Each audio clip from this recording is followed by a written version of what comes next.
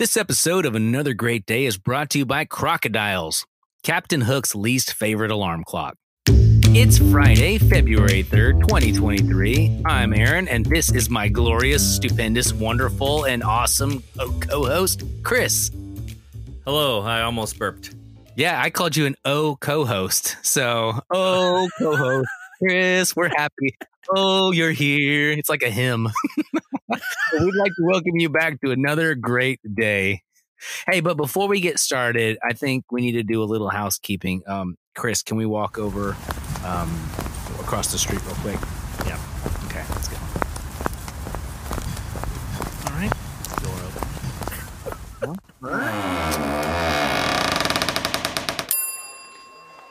Oh, hey, Chris. I always wanted to come visit your store. I always forget you're a small business owner. I'm glad you're here, AP. It's been a busy day, lots of customers. But I'm running out of places to keep all my gems and rubies that my customers pay me with. Huh, yeah, that is a problem. Now that you say that, you are starting to look like you stole a pirate chest over there. I also have a hard time carrying these home. They're quite heavy. You know how weird it looks to carry all these trinkets out to my car at the end of the day? Yeah, I've seen you with that wheelbarrow just going down Locust Street. It's weird. Well, I got an idea. An idea? Yeah. Let's get some paper and print pictures of our past presidents on it. We can pick the best numbers, like, I don't know, I'll just throw some stuff out there. 1, 2, 5, maybe 10, 50. Anything else come to mind, Chris? I'm not sure it's going to work. Paper. You're right. Yeah, there's no way this will ever work. Anyways. Well, on this day in 1690, the first paper money in America was issued by the colony of Massachusetts. The currency was used to pay soldiers fighting a war against Quebec. I didn't know that. That's pretty neat. Do you know what they put on the money? Chris, do you know what they put on their first dollar bills? Quebec, Massachusetts. No, Don't read ahead. Don't read ahead. I'm not looking. I have no idea.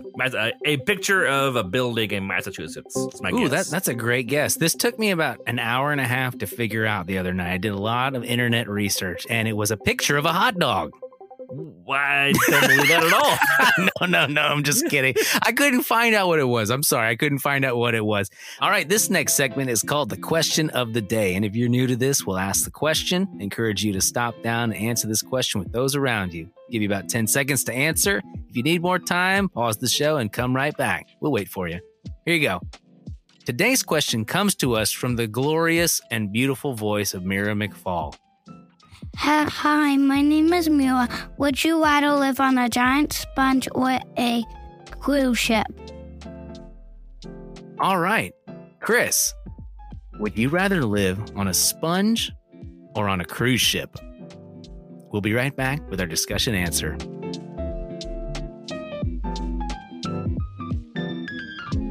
All right, Chris. Well, here we are, pondering the deep things of life.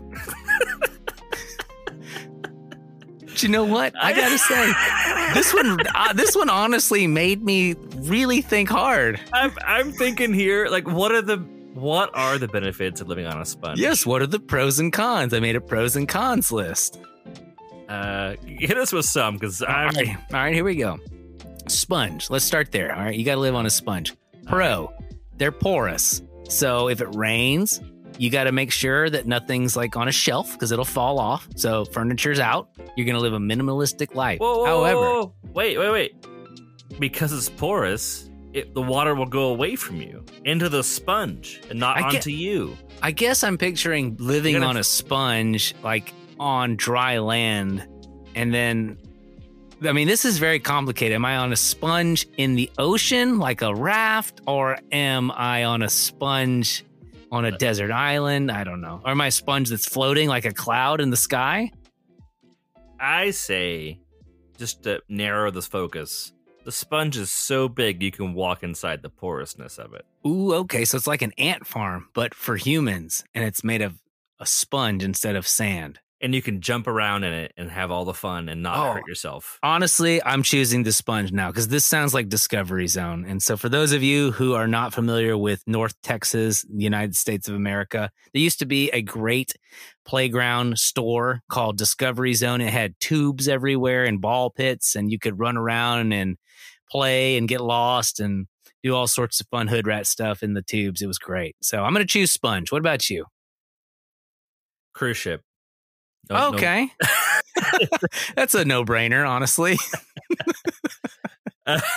Actually, I am not a fan of cruise ships. I've been on one once for a job, but the job happened from shooting video from 3:30 or something in the morning until 8 or 9, because we had to work when the passengers weren't up.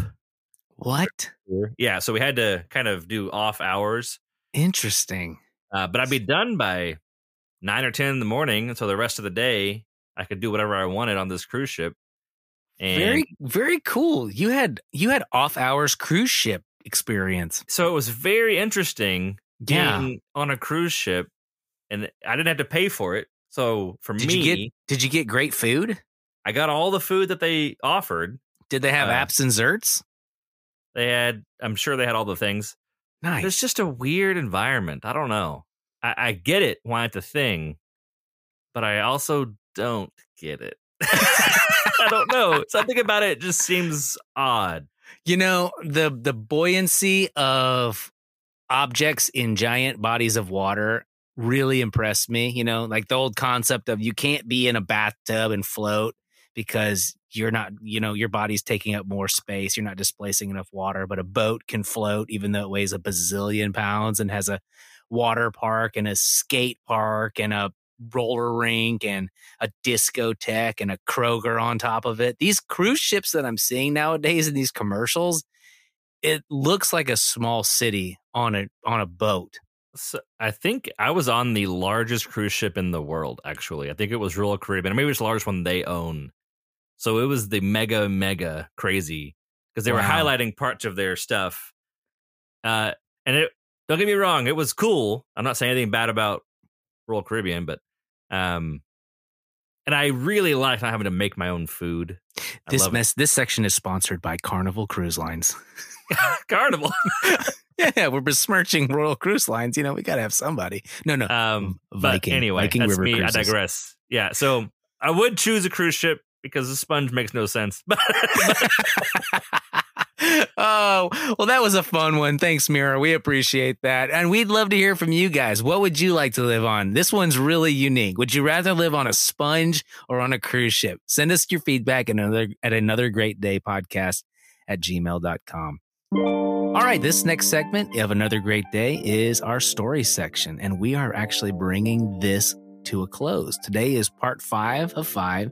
If you missed the other 4 sections, feel free to go back and catch up at the end of our shows for the week. Started on Monday, ending it today. We are talking about a young man named James and his family as they are preparing to move to a new place. With that being said, here's the story. It was late afternoon when they drove to their new town. James felt a mix of emotions: sadness, excitement, and a little bit of fear. What will this day be like? What will the future bring? The street was familiar. I know that Jamie lives in that house. I fell down on my bike and hurt my knee there. This is my park where Mom and Dad would bring me to play. Will there be a new park at our new house? James asked his mom. Yes, and there'll be a bit of a surprise. In all of our moving and work, we forgot to tell you, but I think you will love it. A surprise? Is it ice cream? No, it's better than ice cream. You'll see. They pulled up to the new house as the sun was setting. The streetlights loomed overhead, creating pools of light under the trees lining the street. The houses were cloaked in darkness, painting them the same muted colors, and James found it hard to distinguish one from the next. Their house looked like all the rest on this street. Nothing special, no surprise. God, thank you for this house. Please help me to trust my parents. Please make this our home. Amen.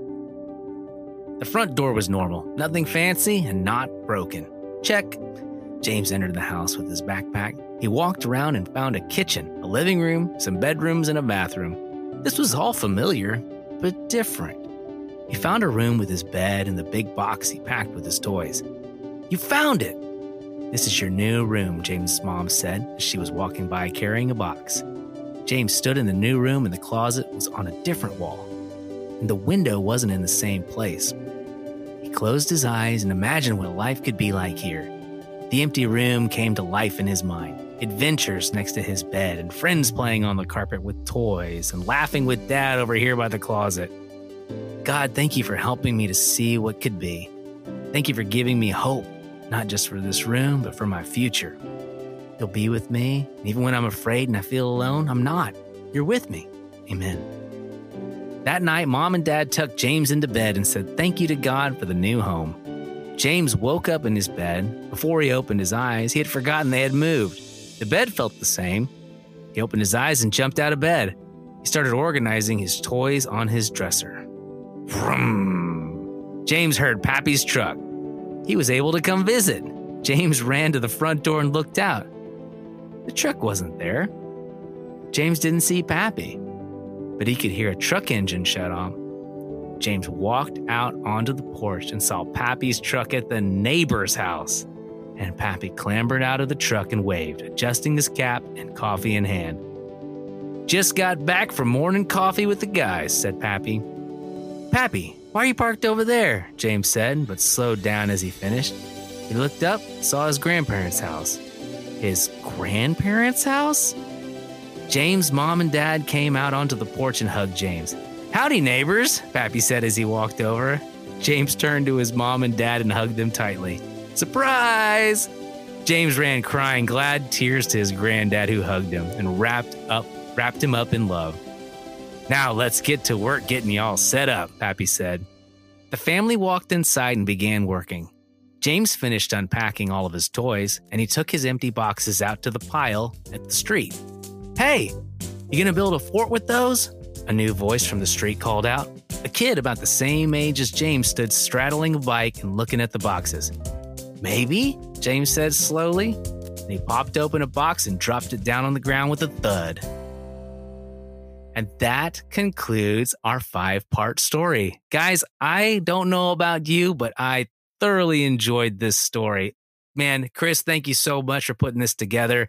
Everybody, we hope you've enjoyed this week, and we hope you've gotten something out of it. As we studied the ACTS methodology last week, we put this story together. When I say we, I mean Chris, and we were able to kind of create a modern day parable, I hope. So hope you're blessed by that. Chris, do you have anything you'd like to share about this story before we head out?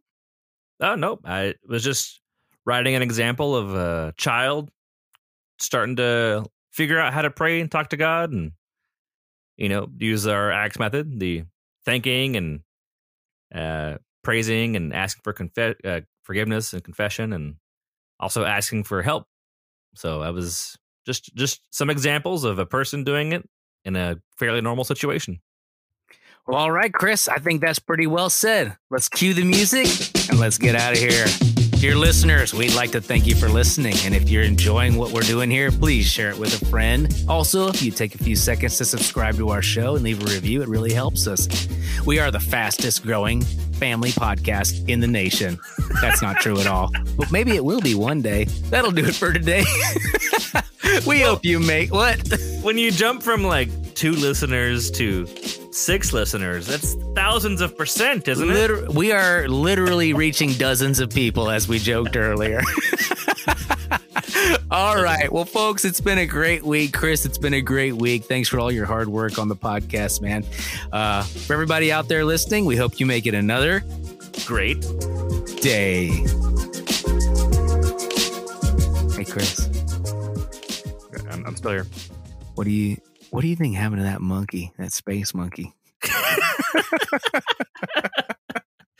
I've been worried about him. I hope he's colonizing a planet and living a great life. Man, not seeking revenge on the people who Planet of the Apes. not preparing an invasion. A monkey invasion, Dr. Zaius and Eagle or whatever his name was. I can't remember the monkey's name. Oh, Caesar? Caesar, thank you, not Eagle. Oh, Yes, man. Well, let's hope it. And if they do invade, hopefully it won't be the Mark Wahlberg version. It'll be the good version with, James Franco and Gary Oldman. That trilogy was good. Yeah. I really enjoyed the Mark Wahlberg version when it came out because I was in high school and I had no idea what good movies were. Wasn't that a Tim Burton movie? Greatly. You did? And you know what, though? So here's the thing. They were reviving old franchises. We've already talked about this. Unlike the Godzilla movie, they messed up because they didn't have a killer soundtrack. Oh, Godzilla was only good because it had a killer soundtrack. They missed the mark. But it's hard to throw like... They did not miss the mark. Well, I guess you're right.